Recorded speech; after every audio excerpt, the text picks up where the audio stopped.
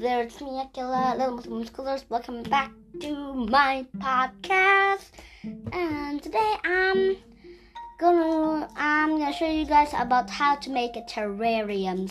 So it all actually started out when I was actually learning about jumping spiders. Yeah, it kind of made me odd because spiders and terrariums doesn't even make sense. I mean, there's no connection to it, but I was actually very interested of keeping a jumping spider. So I searched out how to make a jumping spider enclosure, and I found lots of pretty terrariums and then pretty enclosures. And my mom said, "Hey, Akila, how about you try to make a terrarium?" Then I tried to make it, and it was actually super easy, guys. Okay, so the thing that you'll need is actually probably something that you can find in your home, in your backyard or front yard, maybe.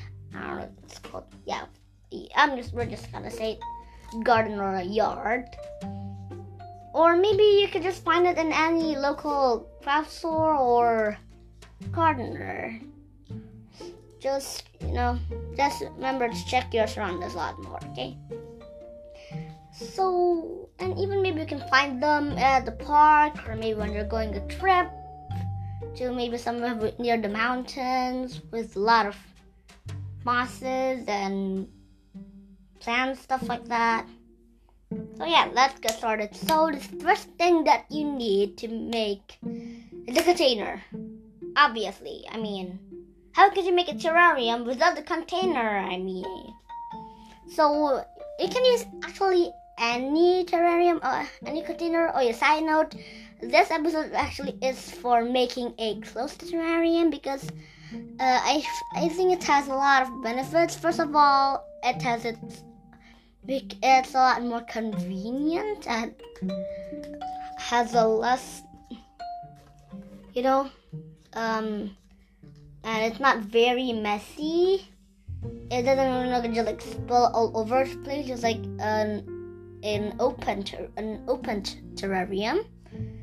And second, it has its own self-watering system, which is so cool. So the thing is, when the water goes into the terrarium, it will eventually evaporate, and it's going to the condensation part.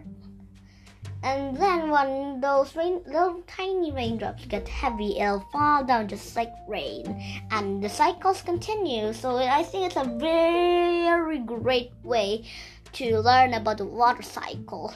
So let's get started. So for the container, you can use actually anything. Not really literally everything, but I would recommend something that is pretty small. Not too small, so your plants can fit. And it has a nice lid, and maybe a little bit more taller. Not too tall. I personally even have a terrarium that's a little bit short. It's okay. Any sizes would do. Just make sure your plants will fit. And it has a nice lid. You can open and close it so you can mist. And I would actually recommend if it's made out of plastic. It's okay if you want to use glass. I don't know if I saw a lot of real terrarium artists out there that use glass containers, which are so cute and beautiful. So yeah, actually can use literally anything. Maybe a pickle jar, or maybe a cookie jar, or maybe if remember a few days ago it was Eid al-Fitr, and Eid Mubarak, everybody. I think I forgot. I didn't make a podcast about Eid, so I think it's my chance to say it now. So Eid Mubarak, everybody. If you have, at Eid, you'll probably have a lot. A lot of food jars lying lying around in your house? I saw lots. Actually, alhamdulillah, there's a lot of our friends and family sent to them some nice foods in jar and little plastic containers and cute, and we eventually finished everything all up. And I started thinking what to do with them, so I decided to make a good terrarium. It looks so good. Okay, so after we're finished making the container. Now let's talk about making about the substrate and the materials. First of all, before we went to substrate, let's talk about the false bottom or the drainage layer.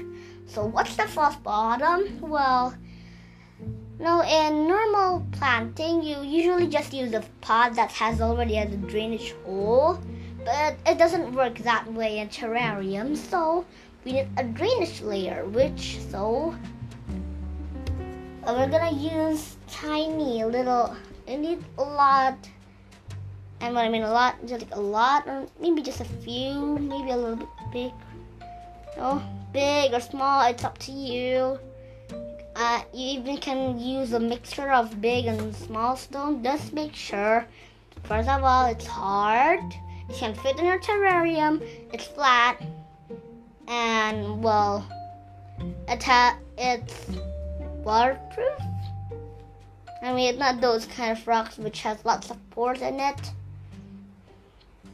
It's hard and it allows water to go into the gaps of the rock, so that's why not to overfill it with rocks, just a few. Remember to leave the gaps, or else if you overfill it, it won't have enough gaps to contain the water inside. And there you go, you can use a lot of water, ideally from the terrarium artists that I found on YouTube. They recommend actually using gravel, which in my place I'm not sure which one is actually gravel, so I just use some tiny stones. And actually it's better if you wash them. If you don't, it's actually fine because you're gonna miss them anyway. Oh yeah. And then next you're gonna make the base. So after you put all those rocks on, so what will happen? Well, when you water down, if for example you kind of overwater it, maybe if you're like too excited to see those plants grow, maybe you kind of overwater it. Those extra water will go seep from the substrate or the soil through those tiny rocks, and it will sit between the gaps of those rocks. And well, eventually those water that sit between those gaps of the rock will eventually evaporate, and the water cycle continues. Okay, next we're gonna make the barrier. So we don't want the rocks to mix with the soil, right? I think it's better if you don't get a barrier layer. Well, it's basically saying that why did you put the rocks at the first place then? Those soil will go seep, instead of water, the soil will go seep through the rocks, the gaps of the rock, and well, meaning water can still be trapped inside, which I learned in my first terrarium. I thought if there's no barrier, it's okay, and it turned out it won't be okay. My first terrarium doesn't really look good. And well, and the second, it doesn't look good. Of course, if you want to make a terrarium, you also obviously want to make it good too, right? So you'll have a nice thing to look at. And without the barrier, the soil kind of mixed with the rocks, which won't be good. Oh yeah. And how to make this barrier thing? Well, to make the barrier, ideally you should use a carbon mesh, or we could say window screen. Please don't use metal, or else it'll rust. And if it rusts, well, the soil won't be unhealthy, and the plants will be unhealthy. The living things there won't be unhealthy. Everything will be unhealthy, and you don't want that to happen. So, if you're on a budget like me, or you don't find any window screen or carbon window screen or carbon mesh lying around the house, you only have this plastic sheet lying around, use that. I personally use a plastic wrap that, and then you should poke some holes in it, and maybe not some, maybe lots of holes, but just don't make it like a very big hole, just maybe tiny holes, but there's a lot, so water can go through the barrier, which then the water will sip through the rocks, and the water cycle will be good. And then you just remember for the size of the plastic, if you're using plastic method, even if you're using mesh or window screen, it's still a good idea to make it a little bit bigger than, for instance, the length of my terrarium here is, for instance, maybe let's just say it's 5 centimeters long, okay? And so we're just gonna make it maybe a little bit bigger. I mean, you don't really need to measure a lot. Just make sure it's bigger than the length of your container, not the height, okay? The length of the container, so it'll fit nicely.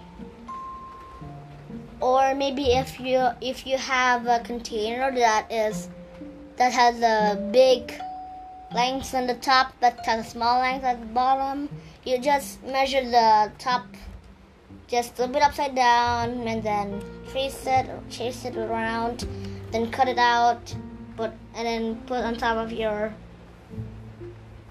rocks or drainage layer, put on some soil, bam, you got it. So yeah, just make sure it's just like it's bigger than the length of your container. Okay, so after we talk about now we're finished talking about the container, drainage layer, the barrier. Now it's time to talk about the substrate, aka soil. So let's talk about substrate. For the substrate, you should remember where it's ideally you could use a more tropical type of soil. There's a lot here in Indonesia because, well, we literally live somewhere tropical, which is great. And if you're finding plants in front of your backyard or around your house, or maybe the park, probably somewhere outdoors if it's wild, you have to remember the conditions there and what the soil is like, and try your best to replicate it, about how's the soil like that in there. So I'm not telling you that you should just like put your hands there in the soil. Just look at it. How does it feel? Is it so moist or is it dry? Does it have a lot of sunlight, or is it in a very dark shade, or is it in light shade? I don't know. You know better. So it's so important to remember about the conditions of where do you find your plants. And speaking about, it's also pretty good if you found some earthworms in it. You're lucky. You're very, very lucky, because our purpose of making this terrarium is that after making your bed look more pretty is making your own ecosystem at home. And if you have a worm in it, it'll be great so you can study in it. I recently just found a tiny earthworm in my newest terrarium, but it's an opened. Just trying about making an opened terrarium. I found a pretty thick. Okay, maybe I'm gonna say it's juicy. It's a very thick worm. It's very, very, very thick earthworm. And well, if you found one, you'll be very lucky, because it'll give your soil a lot of nutrition from all of the poop that they excrete, and all of those excretions that they excrete. Plants are gonna use it as their food, so they'll grow healthier, and in result, you're gonna make your plants a lot more happier, which means you're gonna be happier too. Oh yeah. Now after we talk about soil, let's talk about plants. Oh, if you hear some raining noises at the back, yes, it's raining now. Yeah. I hope you can still hear my voice now. Yeah, you can. Okay, let's talk about plants. You can find plants literally anywhere. You can even find it just in front of your own house. I found lots of mine at the sidewalk, you know. I even found a lot of them just sitting around I'm sitting around on sidewalks, in front of my house, in my yard, even wild ones. And always remember what type of plants that you bring. You don't want to bring tree seedlings, right? Or else it will shoot up into a giant tree, which will make it unhealthy if they grow lots of giant roots, which won't be unless it fits on the terrarium, okay? Or ferns, they could grow a lot big.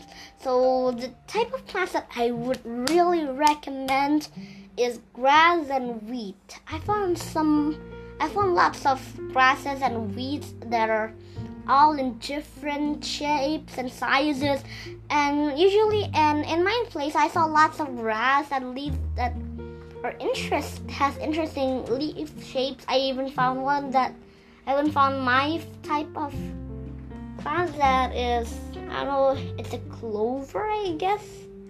Yeah, it's not a 4-leaf clover, it's a 3-leaf clover. And I think it's called ironweed. I don't know. I think it's the other one.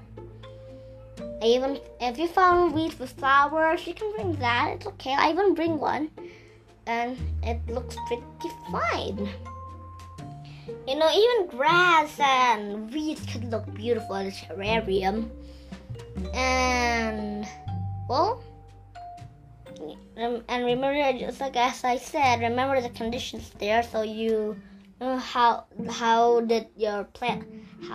your plants grow the best. For instance, do they want to live in a shady place? And remember the condition of where you're gonna put your terrarium in.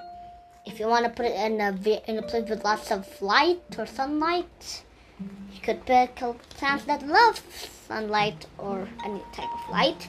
If you want to place it in somewhere dark, shady, you could pick a lot. You can pick some plants that like places that are shady and dark. And speaking of plants, let's talk about the best plant. Well, it is a plant, but not officially. I mean, not like another, like the common plant that we see. Guess what is it? Okay, I'm gonna give you a sec. If you watch terrarium vids on YouTube, you're probably gonna know this plant. Yes, moss. And actually, it's fine if you want to bring lichen, but I didn't try that yet. But moss. Still, I'm not satisfied to say it. Moss. Okay. So, what's moss? It's actually a type of plant, but this plant is so interesting. Why? Because it doesn't make seed. Instead, it releases spores.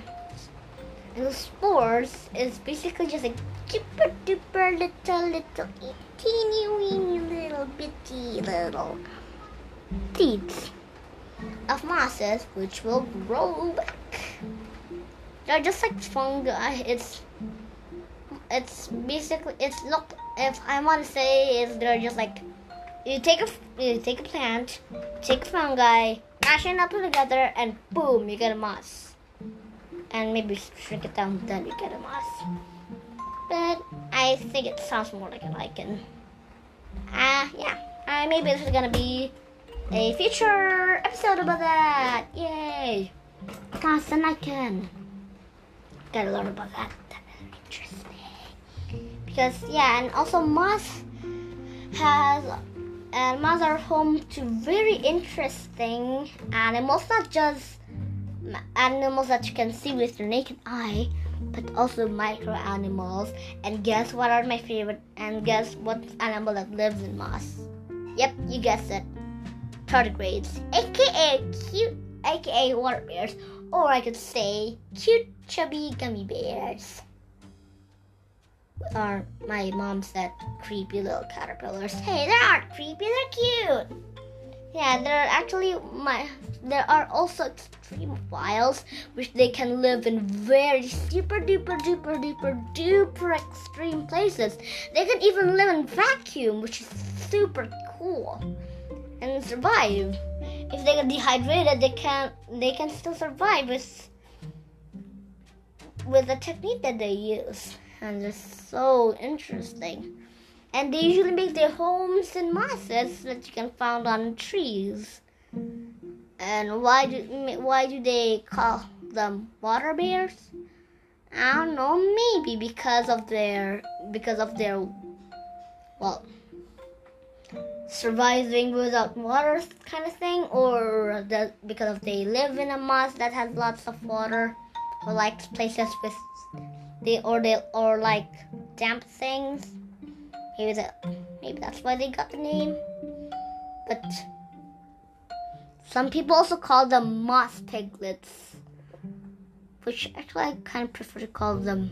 Why don't we call them moss gummy bears? Okay, enough with the tardigrade thing. So where we started? Oh yeah, moss.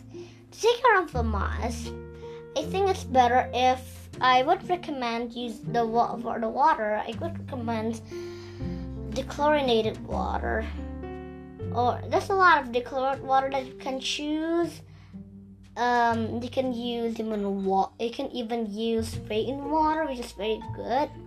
I in my home actually uses pond water, which alhamdulillah I have a pond in front of my house, which I use to get some water inside there.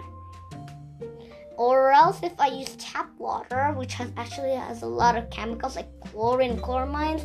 I read it somewhere in the internet that so I kind of let the water evaporate a little bit, so eventually the chlorine and the chloramines will go up, or you could boil it. That's kind of a better way to do it. But I would recommend just to use rainwater and pond water, collected rainwater. You can probably just get a empty water bottle, snuggling it, protecting it from any dirt that could bury it down. Checked for the other day. If it has lots of water, you can use it to water your plants. That's a nice solution, actually. Okay, so we've already talked about the drainage layer. We've talked about the containers. We will talk about the barriers. We already talked about substrate. We talk about plants and the moss and the water. Now it's time to talk about decoration. And you can decorate your terrarium with everything. And when I mean everything, I mean everything. I mean not really literally everything. I mean, if you get what I mean, okay. I actually found lots. You can actually found lots of nice stones which has a unique color or shape to it. Or maybe you could go out and find some tiny sticks. But if you're gonna use it for an enclosure, better to boil it. There's gonna be mites, which can be a threat to your pets. I like a jumping spider. And if you want to be extra fancy, you can make your own fairy garden with it. I saw a lot of tutorials about making your own fairy garden house, which is super cool. You've got to check it out. Just go and check out YouTube and search DIY fairy garden house, and boom, you gotta get it. Or you can, if you want a little bit more crafty, just find a way about making your own fairy garden. Or if you don't like the idea of making a fairy garden, well, try using some sand. And for plant suggestions, if you don't want to use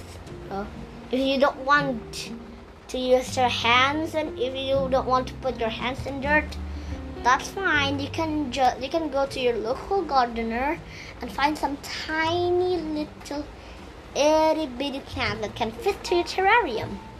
I saw a lot of people making cactus terrariums, which I personally find so cute. Or maybe you can even make a Japanese type garden. I forgot the Japanese name, but it's literally means dry garden. What's it? So it's basically just put some sand on it, and then you kind of put some rocks on it, and then you kind of draw the lines on the sand, so it looks like that there are water, and you're gonna make those ripples around the rocks or stones or wood or anything inside the sand, and tada, you're gonna make your own mini